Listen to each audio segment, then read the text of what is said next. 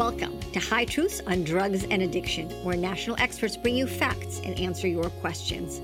I'm your host, Dr. Ronit Lev, an emergency and addiction doctor who has served at the White House and still practices on the front lines. Right here on High Truths, you will learn from experts from around the globe and around all aspects of drugs and addiction. Today's episode is sponsored by ISAC, the International Academy on the Science and Impact of Cannabis. Visit their website at isac1.org, IASIC1.org, to follow the science on marijuana. Friends, fentanyl is plaguing America.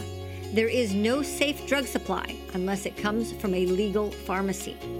If you are around anyone who may be using drugs, you should carry naloxone, the opioid reversal agent. Carrying naloxone for drugs is like carrying an EpiPen for allergies. Come visit me on hightruths.com to learn more about the show, submit a question, or download a free prescription for naloxone.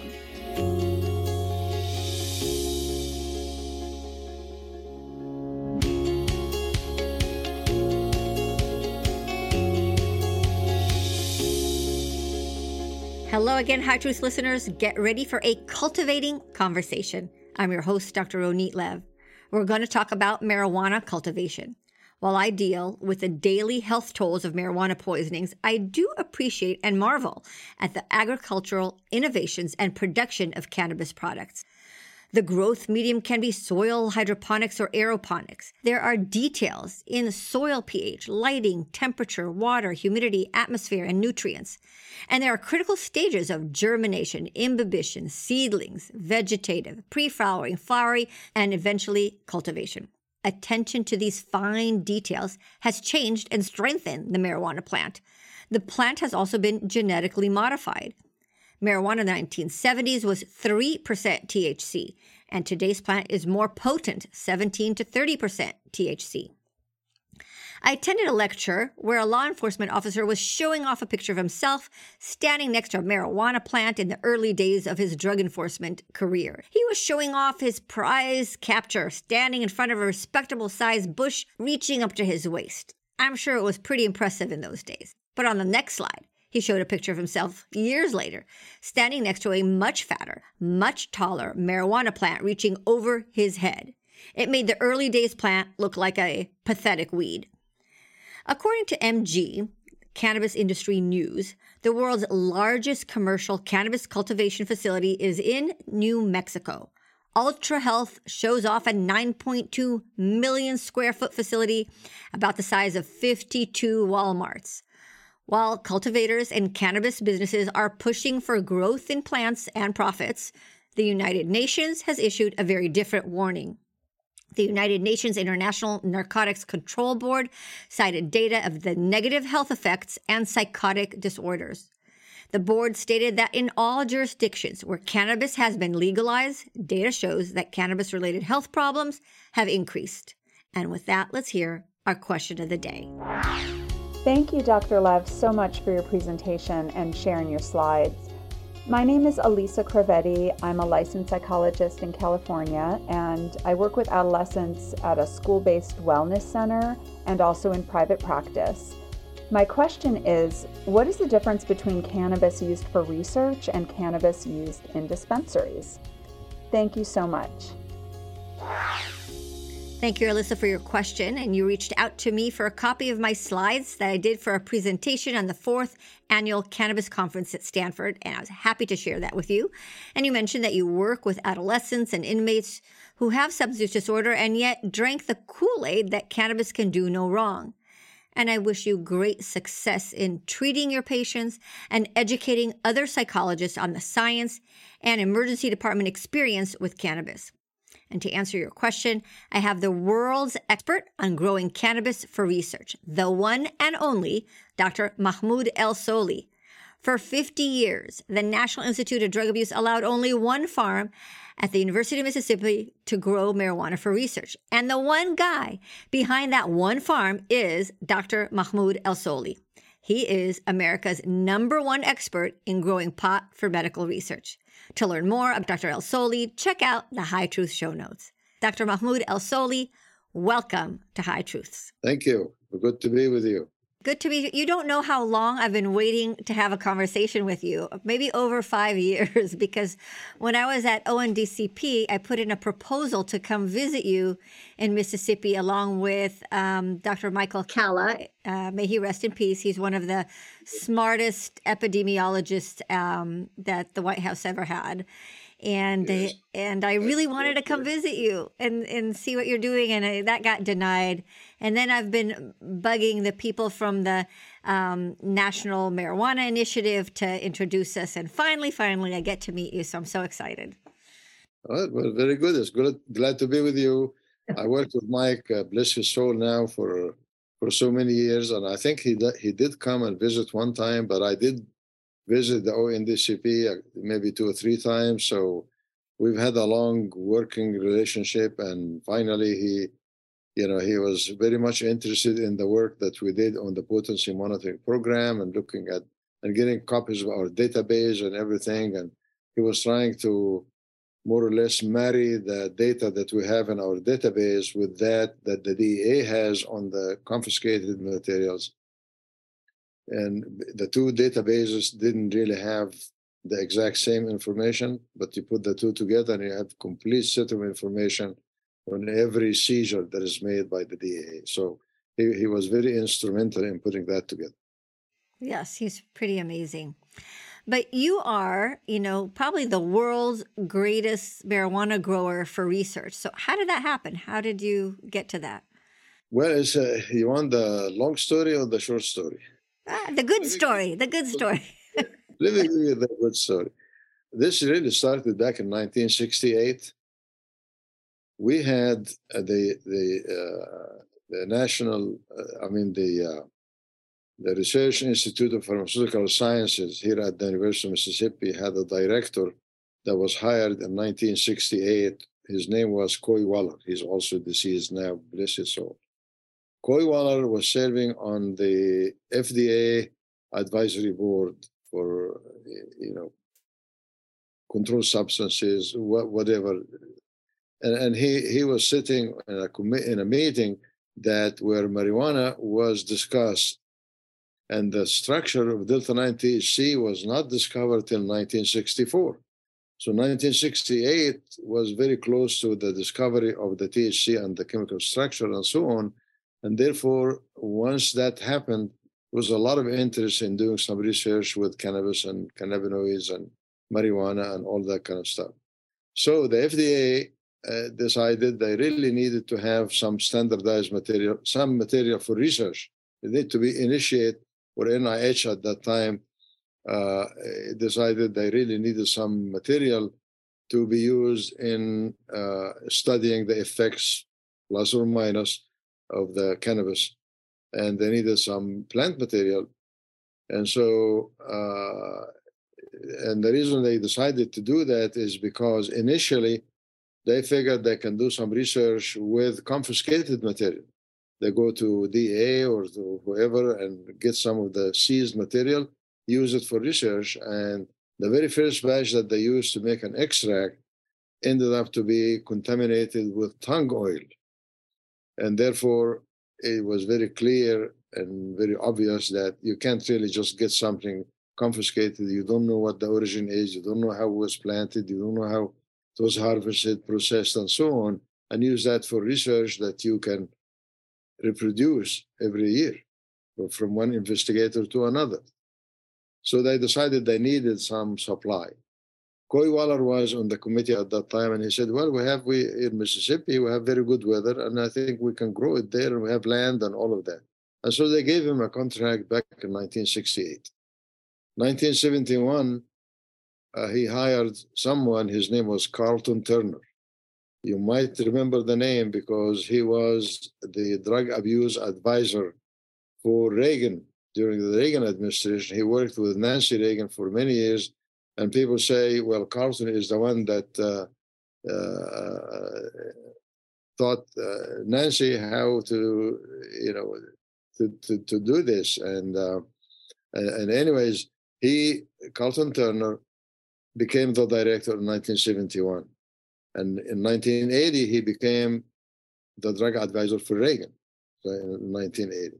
But Carlton Turner took over in 1971. The first farm was done in southern Mississippi, but then very quickly realized that's too far from the main campus here in Oxford to keep it in there. So I wasn't here at that time, but they decided to create a marijuana field here in Oxford at the grounds of the University of Mississippi.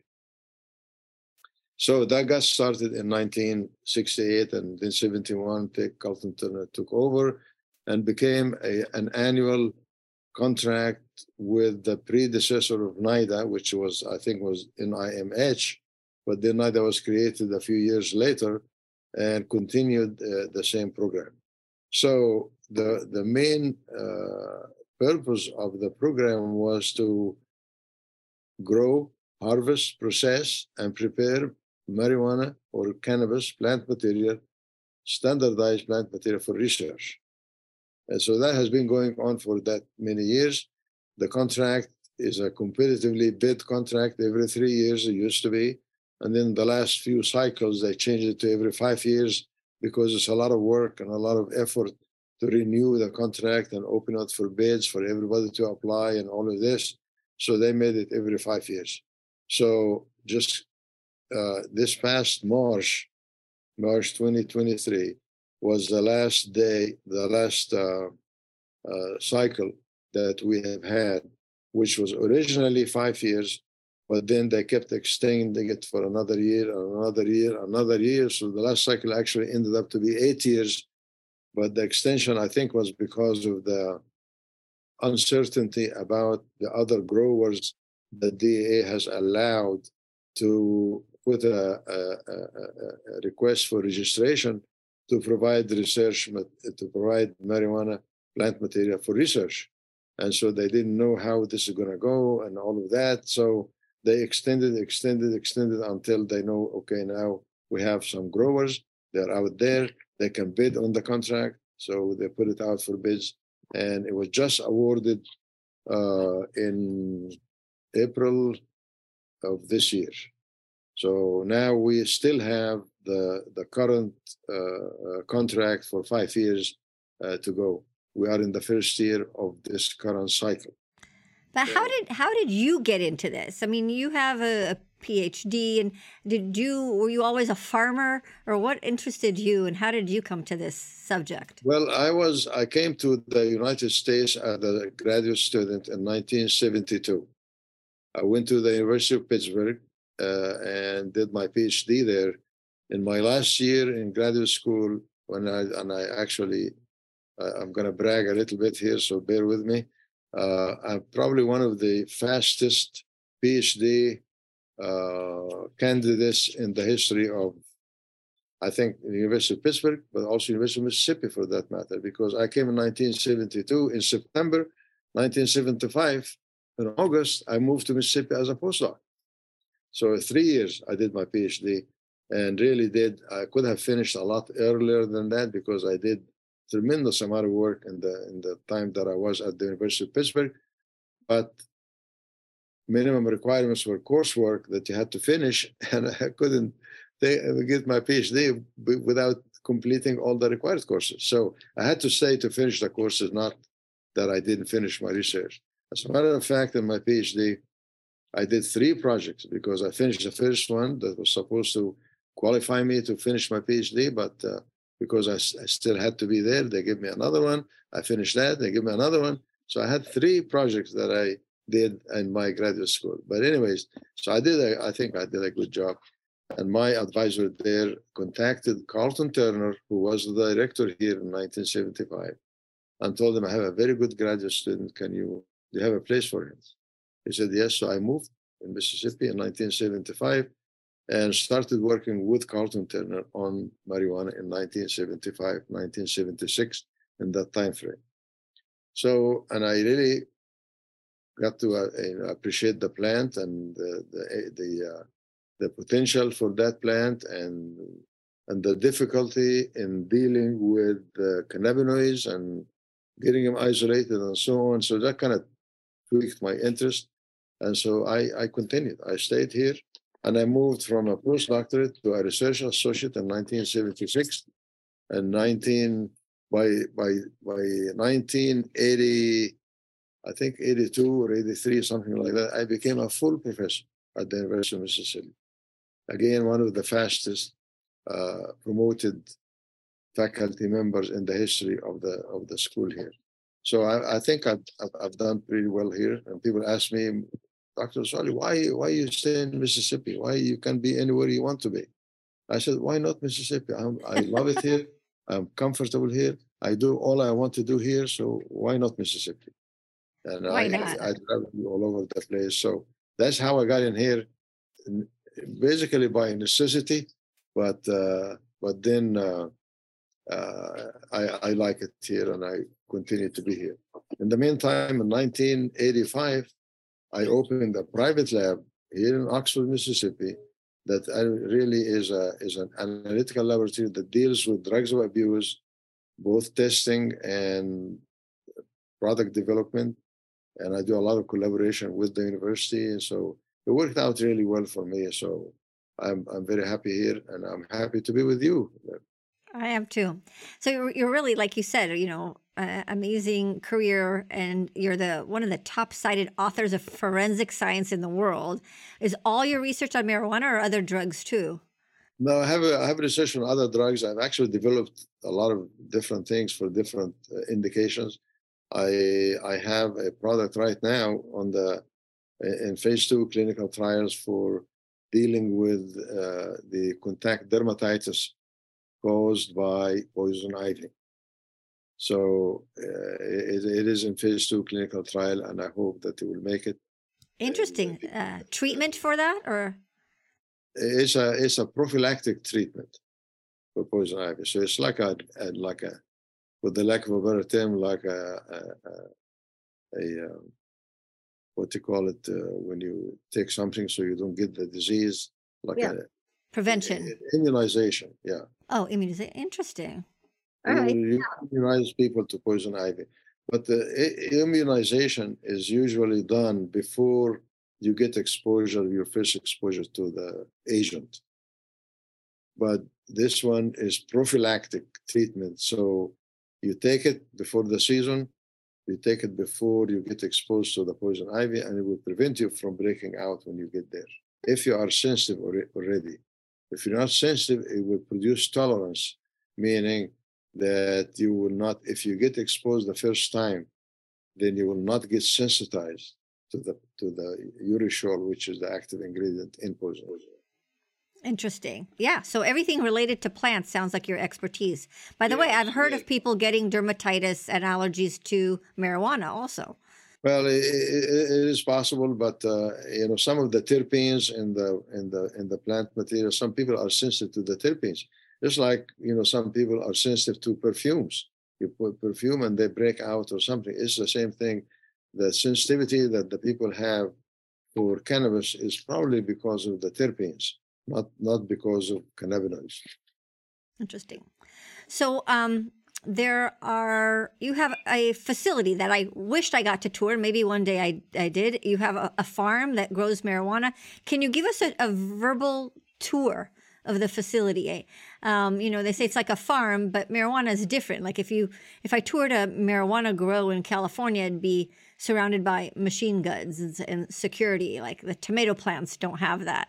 What about your facility? Give us Our outdoor growing facility is a 12-acre field that has a 10-foot cyclone fence around it.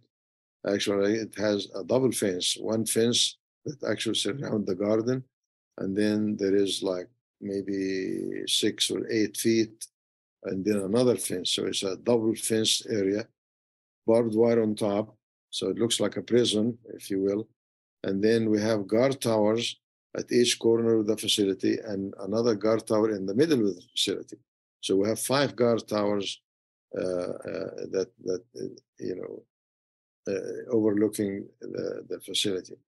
We have, I think it's like 21 night vision cameras located different parts of the field so that you can really have a very good view of everything that's going on in the field, day or night. And then that field is manned 24 hours a day when we are growing outdoors. And of course, has a main gate, entrance gate, and inside we have a processing area, and then we have drying barns to dry the plant material, because if you harvest the plant material and let it just room temperature dry, it might develop mold or yeast or things of that nature. So we have a drying barn that we get the plant material, put it in the drying barn, and so by the next day it's dry, we strip it and we process it directly. So there's no chance for mold formation on the plant material that we manufacture. Inside the processing area, we do have a what you call a de-seeder, which is a machine that we developed that will, if you're growing the plant material initially from seeds, then you end up with plant material that have seeds, because the seeds produce both male and female plants. And between the male and female plants, if the male plants, the pollinates the female flowers, then you end up with seeds. Now we have shifted a little bit the process, so we are growing from vegetative cuttings, which means that we pick female plants that have the chemical profile that we're interested in producing, and then we make cuttings from those plants. And those cuttings, when you grow them, they only produce female plants, and therefore there's no seeds. But nonetheless, the machine that we have in the processing area is called the de-seeder, because it was designed originally to remove seeds, but it's also designed to remove other big particles, pieces of the stem, stalks, things like that. It would remove. So the plant material that comes out at the end is nice and clean and is ready for the manufacture of cigarettes, if you will. Fascinating. And so you grow in dirt, right? Not hydroponics. Do you, I toured a facility in Israel that does marijuana for medical purposes, and they show off that they have germ lines, for a certain percentage THC or CBD, and it's not grown in dirt and it's sterile and sold in pharmacies. Is there anything like that in the United States? Is that what you do? Well, we have also, this is our outdoor growing facility that I just described to you, but we also do have an indoor growing facility, but it's not big enough to do more than maybe 5 kilos or 10 kilos or something like that. It's just a small indoor growing facility that we have produced material in that indoor growing room hydroponically, just like what you saw in Israel. We've also produced it in pots. You can have each plant is in a pot with the soil, sterile soil that we put in there, and then you produce. So it really, any way you produce is plant material is the plant material. And the thing that determines the potency of whatever it is you're growing is the genetics, not necessarily how you're growing it, whether it's in soil or in hydroponics. But we have produced it in all these different ways. That's very interesting. Can you explain that more? The potency, so it comes from the seed? Because over the years, we know the marijuana plant has become much more potent. It's been genetically engineered. So how does that happen?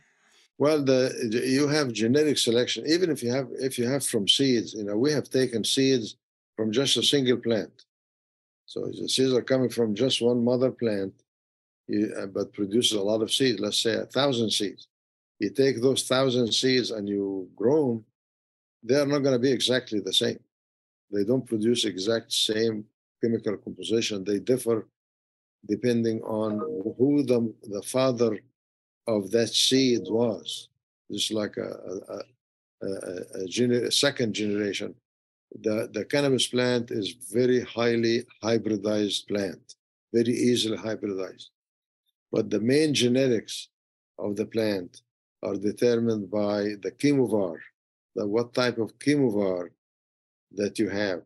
And we have 3 major chemovars. Tell us what a chemovar is. Chemovar is like, instead of saying variety, Okay.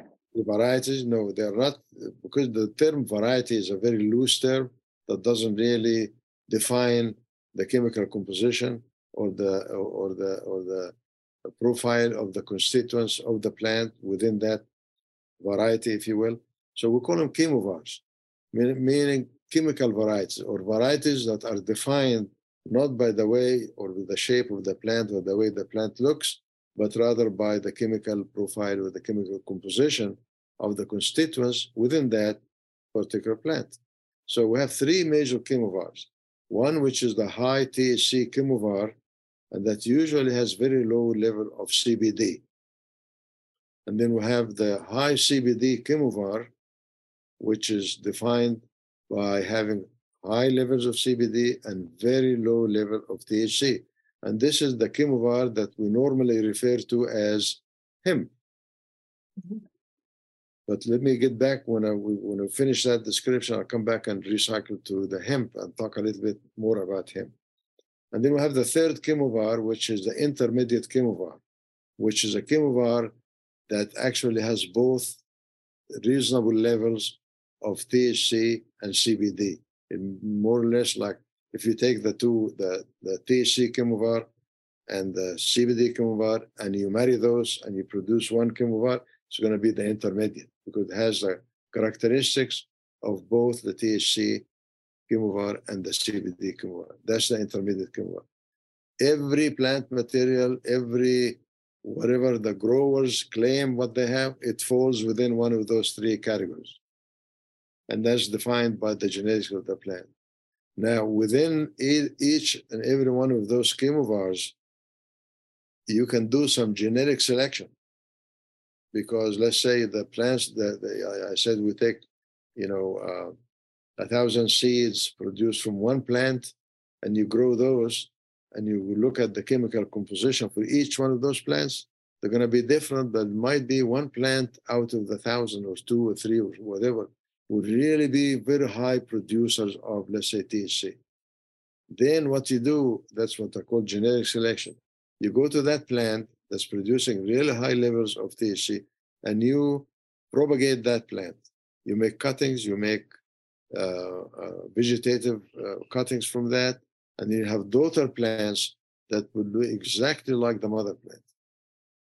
Or you can do in vitro propagation, where you can take just small pieces of the leaf of the plant and you generate the colors and then shoots and then roots, and you have several plants out of just a small section of the leaf of one plant that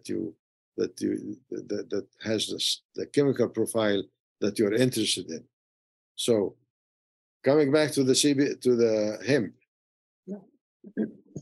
Traditionally speaking, industrial hemp is the type of plant that really has high CBD content and low THC content, like we talked about the CBD chemovar, but the CBD was really probably no more than 2-3%, and the THC almost not there, or maybe 0.1 or less than 0.1%. That's the industrial hemp that was growing straight up with the top of the plant. There would be a flower head that produces a lot of seeds, and that industrial hemp was mainly grown and produced for seeds and fiber. In that main stalk that's going straight up like that, the fiber that goes on the outside of the stem, that's the fiber that from which you manufacture the wood and the clothing and stuff like that. So, but over the years, people have genetically modified that particular plant, the hemp plant, so for the production of higher levels of CBD. So those hemp plants or the CBD variety of chemovars are now, you can have up to maybe 10% or more, 15% CBD. But of course, the higher the CBD content is, the higher the THC that's associated with it. Not really high, but it would cross the current definition of hemp in the Agriculture Improvement Act of 2018, of the 0.3%. So in order to stay within the hemp definition, you're probably not going to have any more than maybe 6 or 8% of CBD. But those that are producing hemp with 12 or 15 or more percent CBD, they absolutely have more than 0.3% THC. I guarantee you. All right, so much that you're teaching us, and actually, that of course that brings more questions. So, you explained how the plant is genetically modified. I assume that you and your growth have also changed the marijuana plant, so you can research more than what's out there in the public, right? So, what potency are you growing? Well, we're growing actually. Let me just take you back just a few years, because traditionally what we were working with was plant material that represent the Mexican variety of cannabis that has been in use in the U.S. for many years. All the stuff was coming from Mexico into the U.S. and so on. So the original variety that we produced was the Mexican variety, which had maybe 3-4% of THC, but we can go maybe up to 5, or maybe probably no more than 6% or so. That's what was in the program. And the program had manufactured a lot of cigarettes, anywhere from placebo to 1%, 2%, 3, 4%. We're really not more than 4 for many years, because that was what's available and what people were requesting. People started requesting higher potency material, so we produced up to 8%, not necessarily by genetically modifying the plant material, but by selection of which part of the plant to harvest, how the particle size of the plant, and excluding the large leaves, putting the small leaves. The reason for that is the cannabis plant. If you have the cannabis plant like a Christmas tree like this, and you're going from the outside to the inside to the core of the buds of the cannabis plant, the potency increases as you go in, as you go towards the inside. So the outside leaves, it's the same genetic material, but the outside leaves might be 1.5%.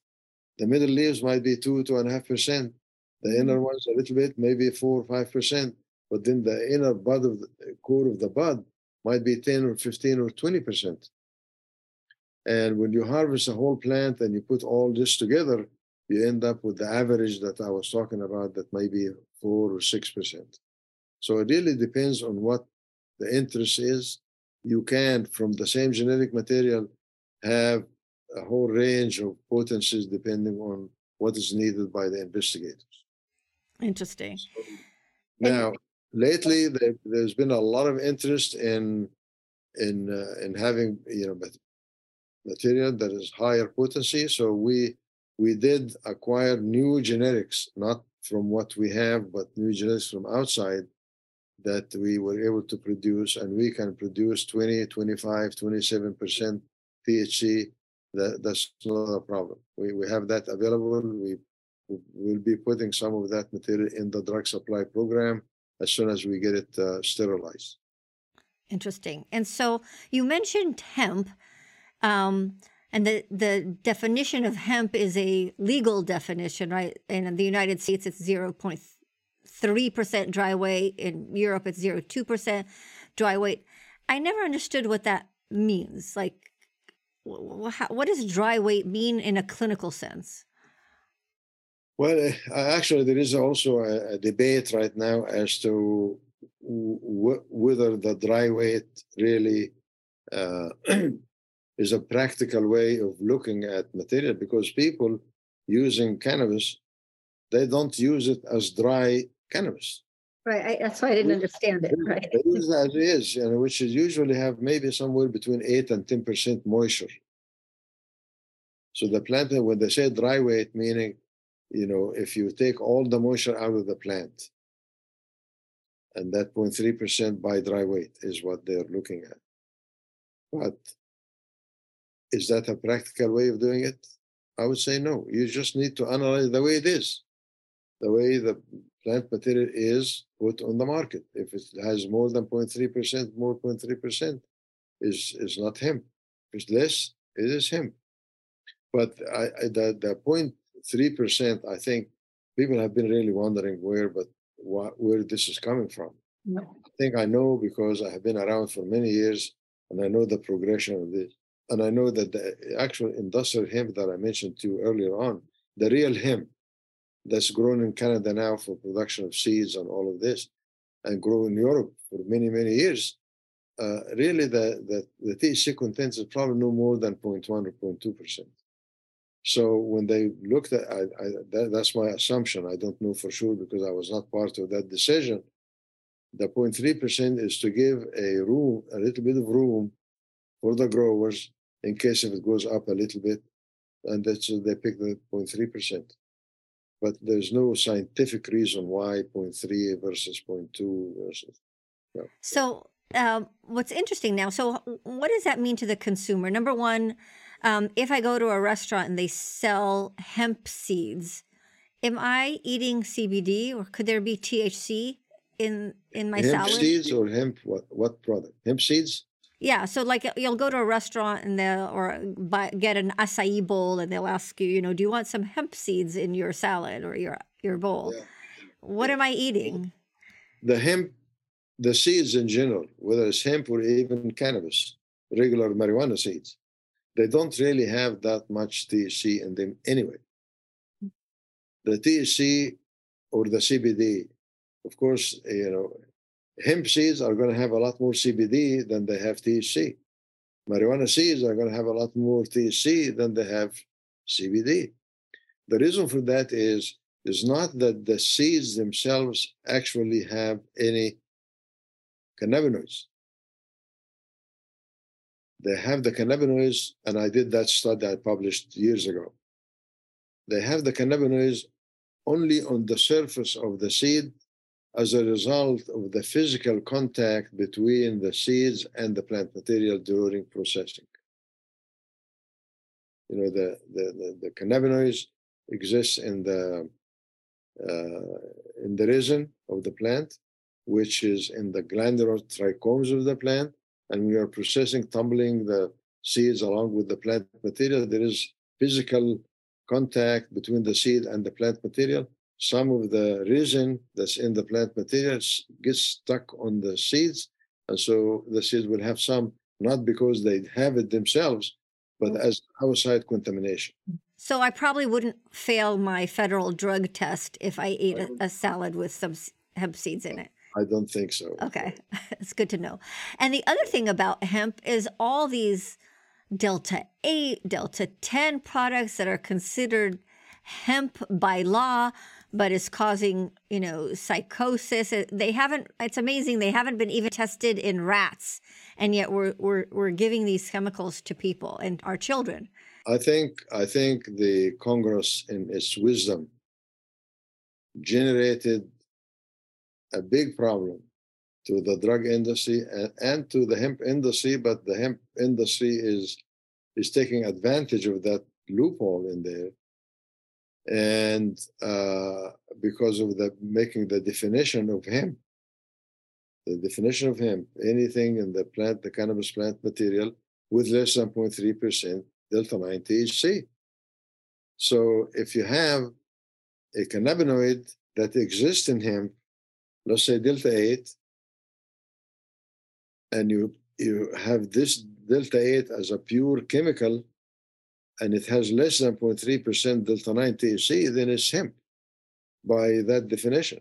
Right. But really, this is not true because, first of all, delta-8 does not exist in the plant material to any extent that will make it economically feasible to isolate from hemp.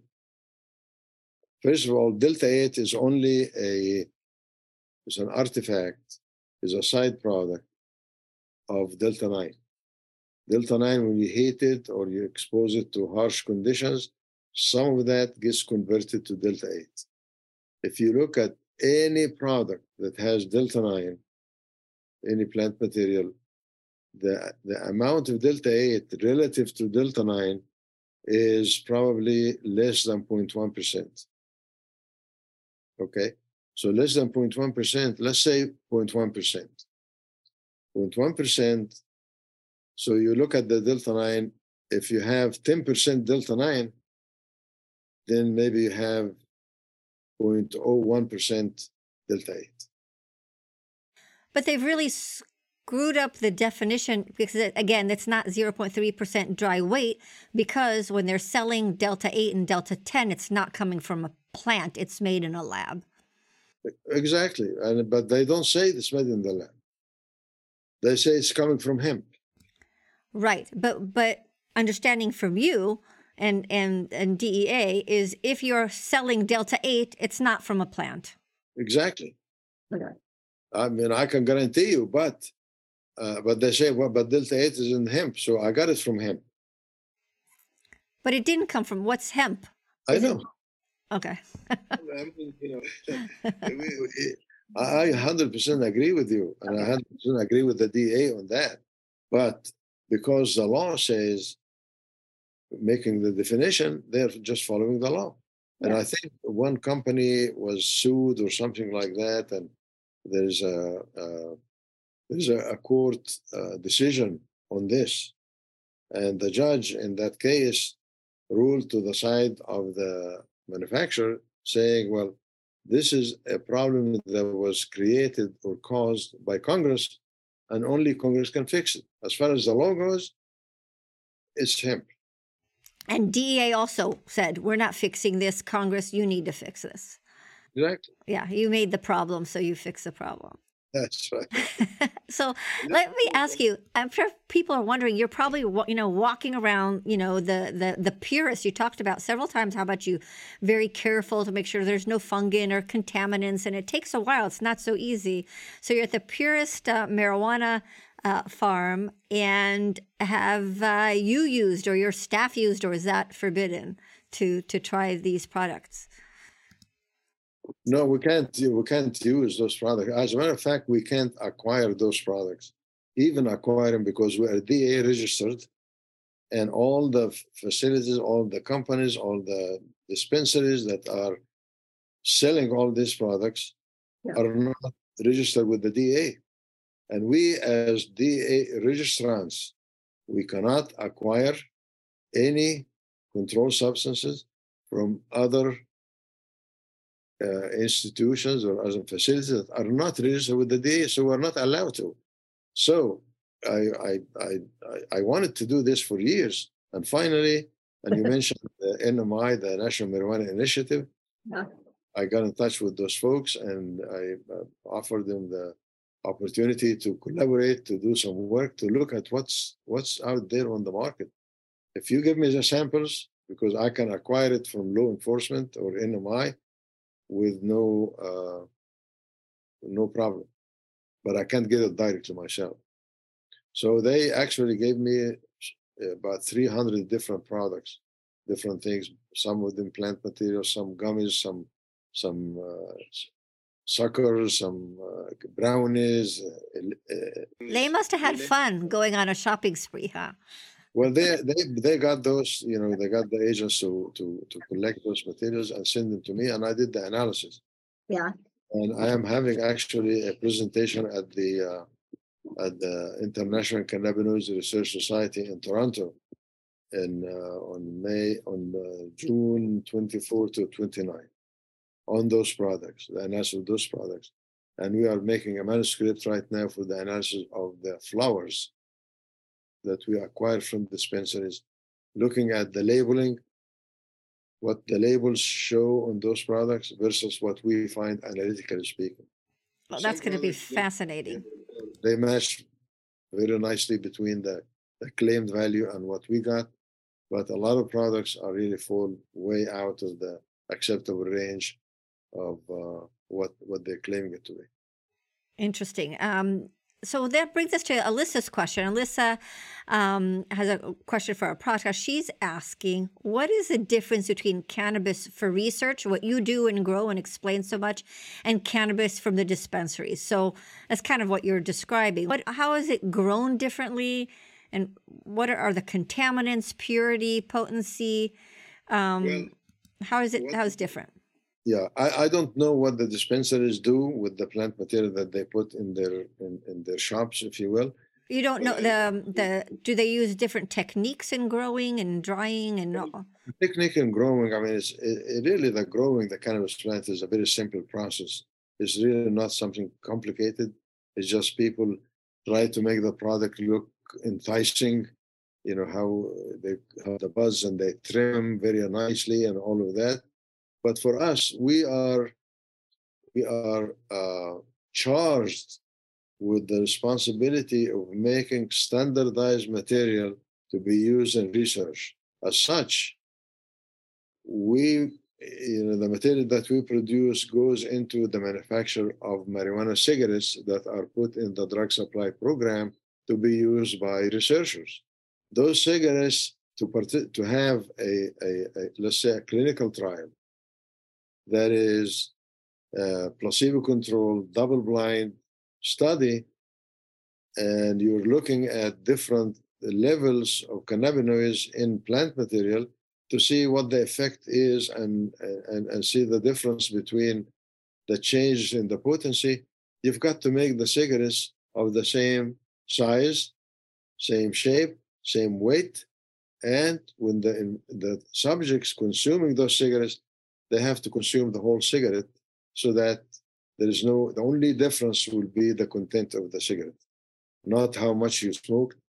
So for example, if you have a 2.5% cigarette and you smoke the whole cigarette versus a 5% cigarette and you smoke half a cigarette, or a 10% cigarette and you smoke a fourth, you're really not getting 2.5, 5, and 10. You're getting only 2.5. All of them are 2.5, the equivalent of 2.5. Right. So to have those studies standardized, the subjects have to consume the whole entire cigarette. In 2005, 2006, I think was around that time frame, Dr. Donald Abram from University of California, San Francisco, said, Mahmoud, I want to do a study. I want to compare 2% to 4% to 8% to placebo. No problem. I had the placebo, I had the 2%, I had the 4%, but I didn't have the 8% because the 8%, the THC level or the cannabis level is so high that the plant material becomes sticky. And these cigarettes are manufactured using a high-speed cigarette manufacturing machine. And that resin and that 8% makes the machine, it sticks and it gums the machine, it doesn't work. So we had to hand roll the 8% cigarettes, but we did it. I gave him 0, 2, 4, and 8. He used that in the study, and not too long after he got started, he called me and said, Mahmoud, the most experienced subjects that I have could not finish the 8% cigarette. So can we make the highest to be 6? So we made the highest to be 6. So we made a big batch of the 6 and we sent it to him, and he did the study. Everything's okay. It was a double blind, so the subject didn't know what the potency was, and the investigator himself didn't know what the potencies were. But they had a questionnaire at the end for the different subjects that participated in this crossover study. And so most of the subjects actually picked the 4% as the best, that did really the good job for them. Some picked the 6%, some picked 2%, and some picked placebo. I think the most important part of the study that you just mentioned is that people couldn't tolerate the 8% and the study had to be changed. Right. To me, that's the most important finding. And it's very important finding, and that's begs the point of why you need 20% or 25% or 15% if you can't finish. But the high potency material is not used in that setting. is used in where the people just roll their own cigarettes and they take one puff or two, they self-titrate and stop. But that's not a standardized research. Right. It always, it got me when people are doing, oh, we did this study using your cigarettes. And I think, what does that have to do with reality, right? Because you're getting this pure, perfect, cigarette with a dose, not more than 8% because people couldn't tolerate it. But yet when they go to the dispensary, they're getting 25%. So what does that have to do with, with reality? Well, it has a lot to do actually with the reality, because what you are doing is the 25% that the people get from the dispensary, they take a small amount of that and they smoke it. They get a certain dose of THC. Let's say 25%, and they do they do a 200 milligram cigarette. Okay, that's equivalent to 5% of 1 gram cigarette. Yeah. 5% of the NIDA cigarette. So it would be equivalent to smoking 1 NIDA cigarette at 5%. Or if they only use 100 milligram in making that cigarette of the 25%, then it's equivalent to 2.5% cigarette. So what you really need to be looking at, which is the public is not able to understand, is it's not the potency of the plant material that matters. It's the dose of the drug, which is THC, is what matters. Whether that dose is like taking let's say 100 milligram of codeine and putting that just codeine by itself in 100 milligram tablet is going to be really tiny, bitty tablet. Or you put the excipients and all of this with it, and to make it reasonable size tablet, you put in a 200 milligram tablet, it'll be twice as much. Or you put in a half a gram tablet, it'll be 5 times as much. But the dose of codeine is the same, whether it's in the half a gram tablet or 200 milligram tablet or 100 milligram tablet, the codeine dose is the same. The drug dose is the same. So this is the same thing here, but it's not easy for people to comprehend because they can't really make those calculations and understand that. But the other thing is that, and you went into explaining, is how much trouble you go through to make sure there's no fungus or contaminants or other toxins, right?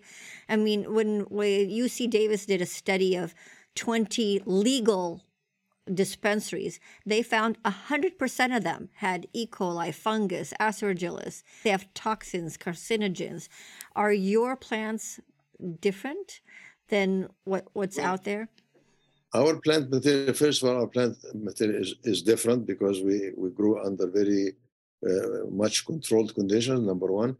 And number two is once we finish the final product, before we release it, it goes to quality control. Before we release it, we look for, we analyze it, look for microbial, content. We look at fungal yeast. We look at heavy metals. We look at aflatoxins. All these things we analyze, make sure that it's clean.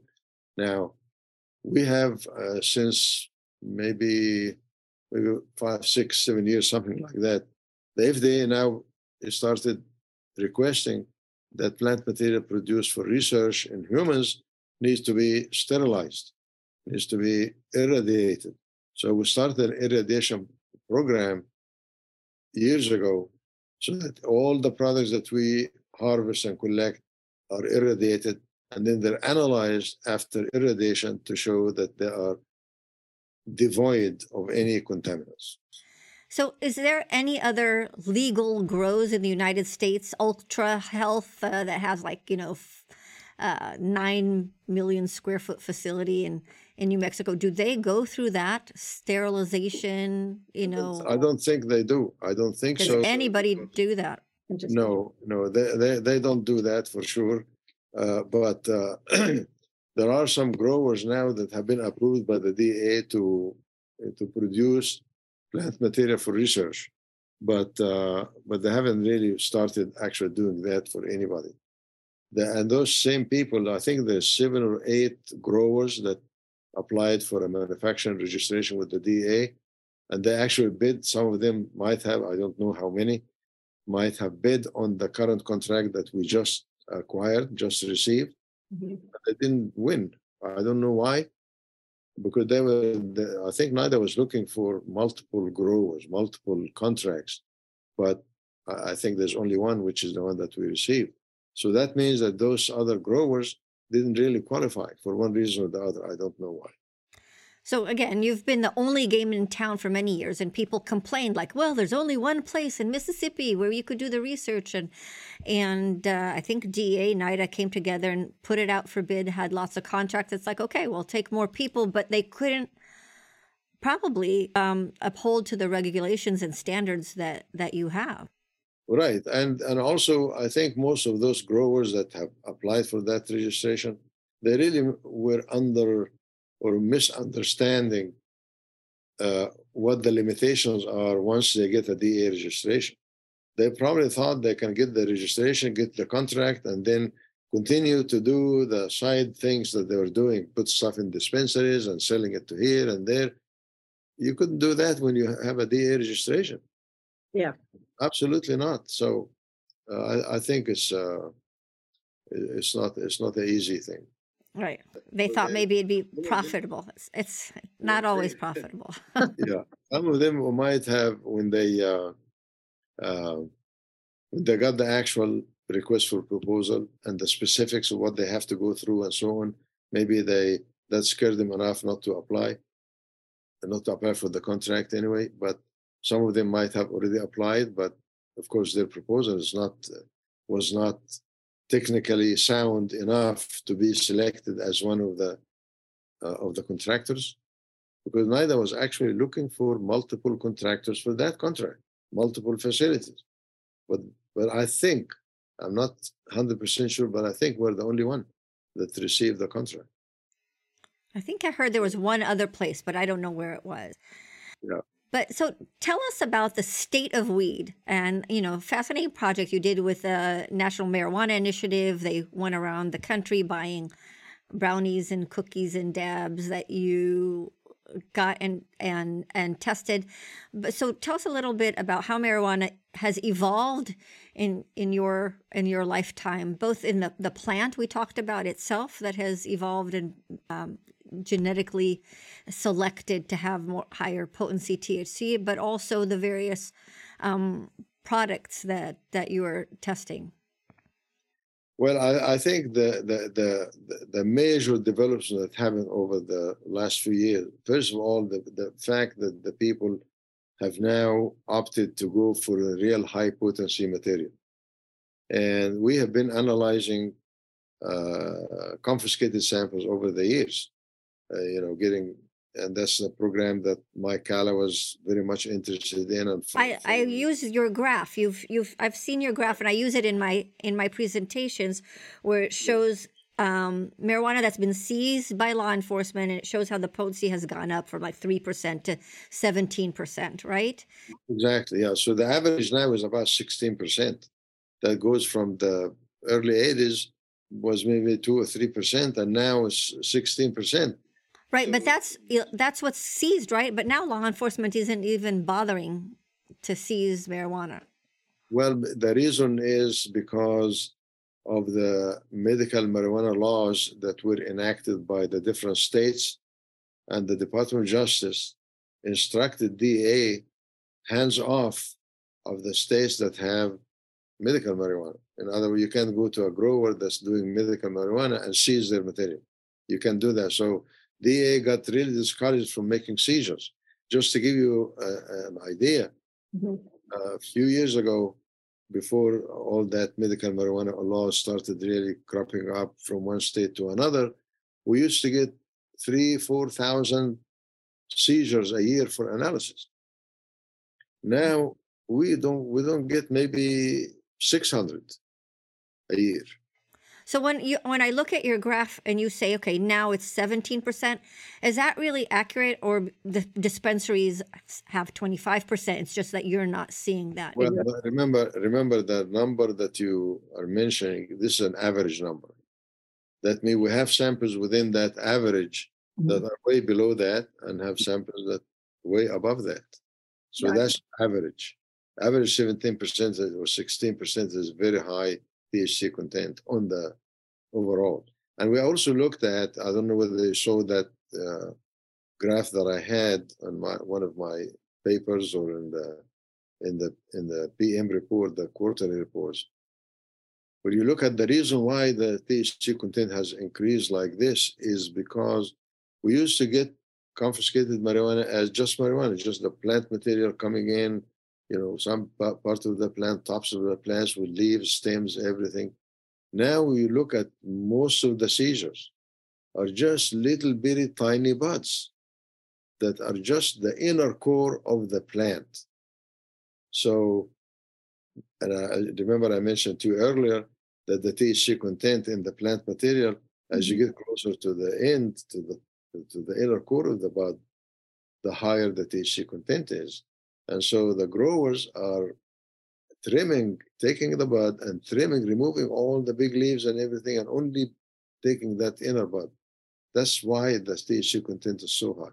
So the reason for the increase in the THC content, not only because they have been looking at better genetic material, but also the product, the harvesting technique and the processing technique that focuses on the high THC content. And then tell us about these brownies and shatters and dabs and oils and waxes. Are you looking into that at all?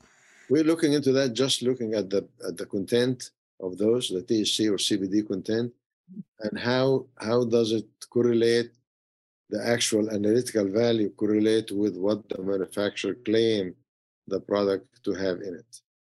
That's the only thing that we're doing right now, but we're not doing any investigation into how clean the material is or how active it is or how inactive it is or any pharmacology or anything like that. We're just looking at the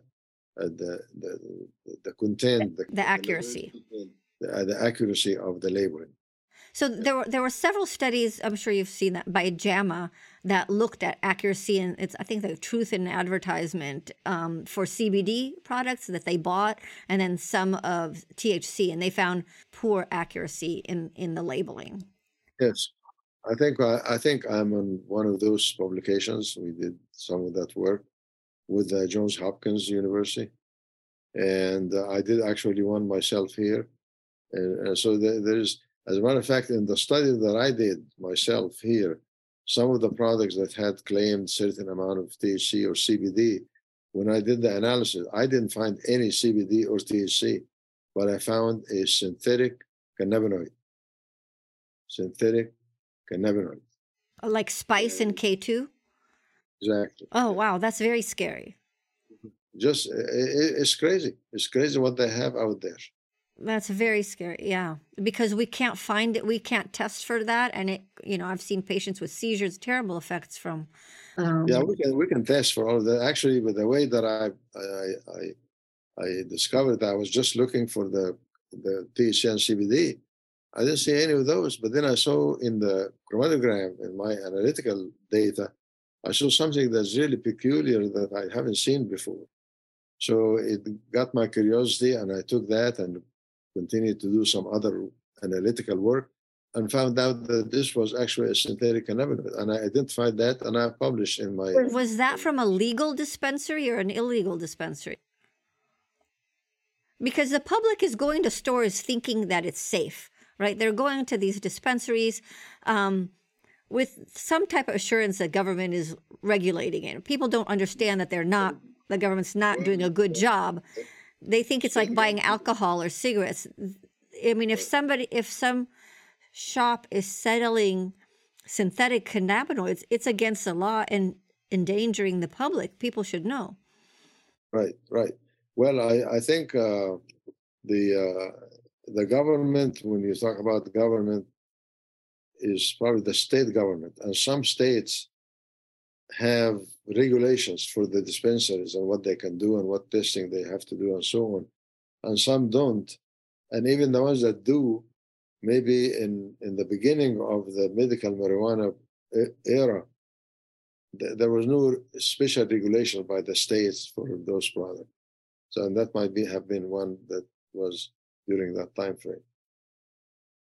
Interesting.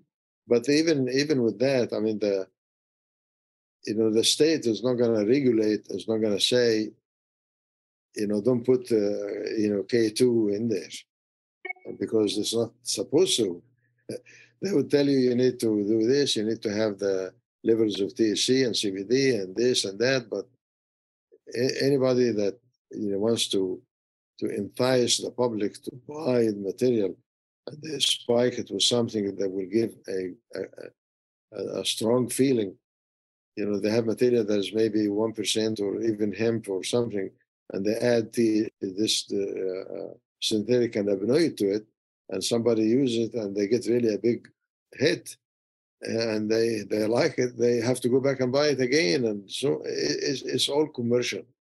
It's not. What about? But anyway, then the harms. I think we still have a duty to protect. They don't think about that. They don't think. Yeah. They really don't think about that. They don't care. When people talk about plants and, there's only one place in Mississippi that you can grow the marijuana and do research, they always say, we don't have enough research. You're a researcher, so maybe you agree, but what do you think? Do we not have enough research? Do we need more research? We always need more research. Yeah, let me tell you what I did lately in preparation for the last submission of the contract. And because I, at that time, and having so many different flowers, products, cannabis flower products from different states, okay? Yeah. I got all these things and I did analysis, all the chemical profile for those products that came from Oregon, different states, okay? And did the chemical profile of those. And then the material that I have, and did the chemical profile of those. And then the material from confiscated cannabis plant material coming from different states, and did the chemical profile of that. Well, guess what? All of them look very, very similar. There's not really that big a difference between the dispensary materials, from the confiscated material, from the material that I produce. So people call their products different names, but they're all high THC chemovars, the ones that we described in the beginning. They all belong to the family of chemovars. That's on the THC side. And on the CBD side, of course, there's not that much interest in there because people are not smoking the CBD side. They might be taking it for medical purposes, for pain or anxiety or something like that, but it's not just for the pleasure of smoking. But let me give you one other piece of information that is not very commonly known. I looked at the THC content of the confiscated materials, which is material that everybody is using on the streets from different places, all the average, that curve that you was talking about. And look at the rate of, and this is coming from the White House, from ONDCP, the rate of, NIDA, the director, Dr. Wurkoff, looked at the rate of emergency room admission as a result of cannabis use or precipitated by cannabis use, and they end up in the emergency room. The two curves look so parallel. That's my home. That's the emergency department. Yeah, exactly. So that's number one. Number two is I looked at the confiscated materials, looked at the THC content, and looked at the CBD content in the same plant material. Here is the THC, here is the CBD, here is the THC, here is the CBD, and so on. And find out that the THC has been climbing up over the years, while the CBD content is pretty much about the same. Right. That's your graph that you show, yeah. That tells me that the growers are opting for the high THC content, and the users, of course, the growers are trying to satisfy a market and the demand. So the demand is for the high THC variety, not for the high CBD variety. Right. Well, it's the demand, but it's also the higher the content, the more the addiction, the more customers you have. Just like nicotine, right? When they grew the tobacco, they wanted to be more nicotine, so it'd be more addicting, so they could have more business. Yeah, exactly. Right. Exactly. Yeah, interesting. So, fascinating information. You've contributed, these, you sell out cigarettes to many different places around the United States. What do they cost? Oh, I don't really know. Honestly, I don't know, but I think, if I'm going to give you a figure, Yeah. but don't hold me to it because really this is something I don't see. Okay. First of all, for investigators that have a grant or an approved study, it doesn't cost them anything. It doesn't cost the investigators or the subjects anything. Zero. It's all borne by NIDA. NIDA. So NIDA buys from you. But some few years ago, NIDA opened the supply to investigators who do not have approval by NIDA or by whatever, NIH, but they still want to do a study. And they have a protocol that's approved, let's say, by the FDA. And they need material for that. Well, NIDA can't give material free of charge for a study that is not approved or funded by NIDA or NIH. So they had a price on it. I think it was like maybe $8 a cigarette or something like that. That's give or take. I'm not sure. So how many? $6 or $8? Not too much. Probably cheaper than a dispensary. Well, I'm not sure. I don't know the price of the dispensary, and I'm not sure. But that's the price they put on it. I think it's somewhere between $6 and $8 in that range. But, interesting. So, Dr. ElSohly, what a fascinating! I got to have like a private tutorial on marijuana growth from you, and I want you reflecting on your amazing career in this type of research. What's your message to youth about marijuana? What your perspective on legalizations? What's happening in the United States over time? What's your perspective? Well, I think. People think that I'm totally against marijuana use.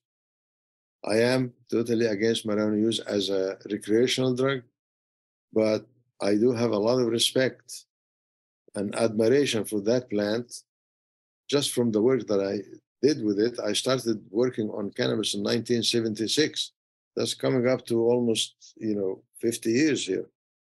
And I have not stopped to be amazed by the new findings that we find in that plant. We have, over the last few years, in my lab, we have isolated 43 new cannabinoids out of the 50 that were isolated worldwide. So I am really fascinated by the chemistry of the plant and the activity of the plant. Of course, the discovery of the CB1 and CB2 receptors and their distribution in the human body, again, it's a very fascinating part, and showing that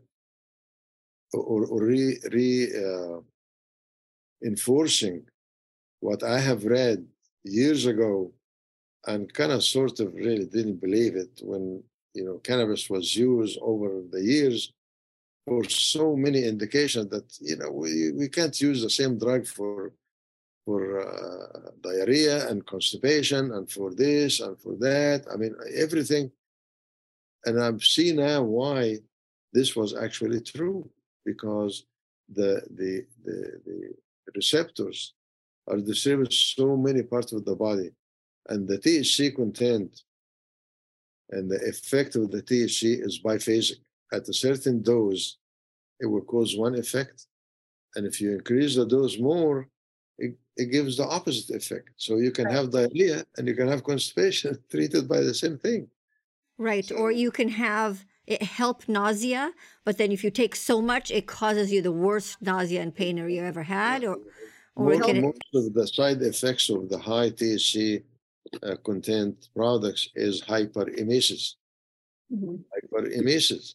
That's the opposite of controlling vomiting, nausea and vomiting. So it's a fascinating plant. I have a lot of respect for it. I have a lot of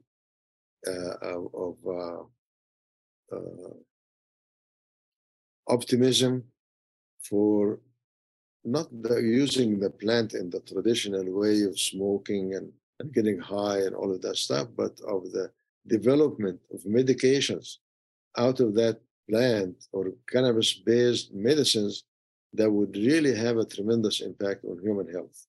Right. And really anything that goes through the FDA process and scrutiny to be a medicine, of course, as a doctor, I would. Right. But I just developed two, actually now three, but two that are in the works right now. Two products that one out of the THC.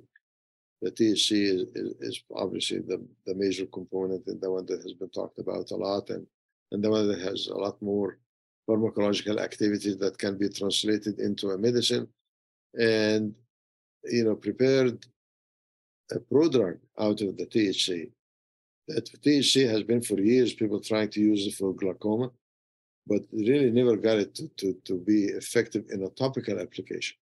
Yes, if you smoke the drug, then you may have lower your intraocular pressure, but that's as a coupled with the side effects of the getting high and all of this, which. What I told the people is, if you have glaucoma, would you rather smoke for a perfect level all the time so your pressure is down, or would you rather take eye drops if you're going to go blind? No, eye drops.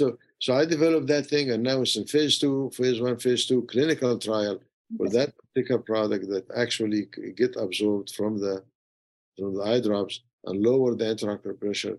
Does a great job without having any systemic effects, any side effects. Right. So, that's very different than smoking pot for your glaucoma. Exactly. Yeah. So. But unfortunately, people hear that saying, "Oh, this is good for glaucoma," and people say, "Oh, I'm smoking for my glaucoma, or I'm smoking for my seizures, but that's not the real medicine." But yes, there's. Exactly. Yeah, and the thing about it is, while cannabis people want to use it, but want to smoke it, I kind of really find it hard to believe that the FDA will ever approve a smoked, cannabis for any indication. It's just, the dose is not easily to adjust. All the side effects associated with that is just too much trouble that any pharmaceutical company will spend the money to develop cannabis as a medicine in the traditional way. But cannabinoids out of the cannabis plant, and there's so many of them there that really have some good pharmacological activity, could be developed as medicines with no issue. That is great. I want to say a big thank you to Alyssa for your question and framing this amazing discussion with Dr. ElSohly. And Dr. ElSohly, thank you. Thank you for this amazing. I love my job as a podcast host. I get a private tutorial session that I'm sharing with all my listeners. Again, I've been waiting a long time to meet you. I'm so excited. If you ever need an ER doctor to give a perspective on what you're seeing in the plants, I'm happy to help you. Thank you very much. I appreciate it, and good luck with your podcast. Thank you for listening to High Truths on Drugs and Addiction, where national experts bring you facts and answer your questions. This week's episode would not be possible without the generous support of our sponsor. A sincere and warm thank you to Isaac, the International Academy on the Science and Impact of Cannabis, doctors educating on the harms of marijuana. Visit isaac1.org, that's IASIC1.org, to view their library that translates medical journals for public understanding, listen to their speaker series, and follow the science on marijuana.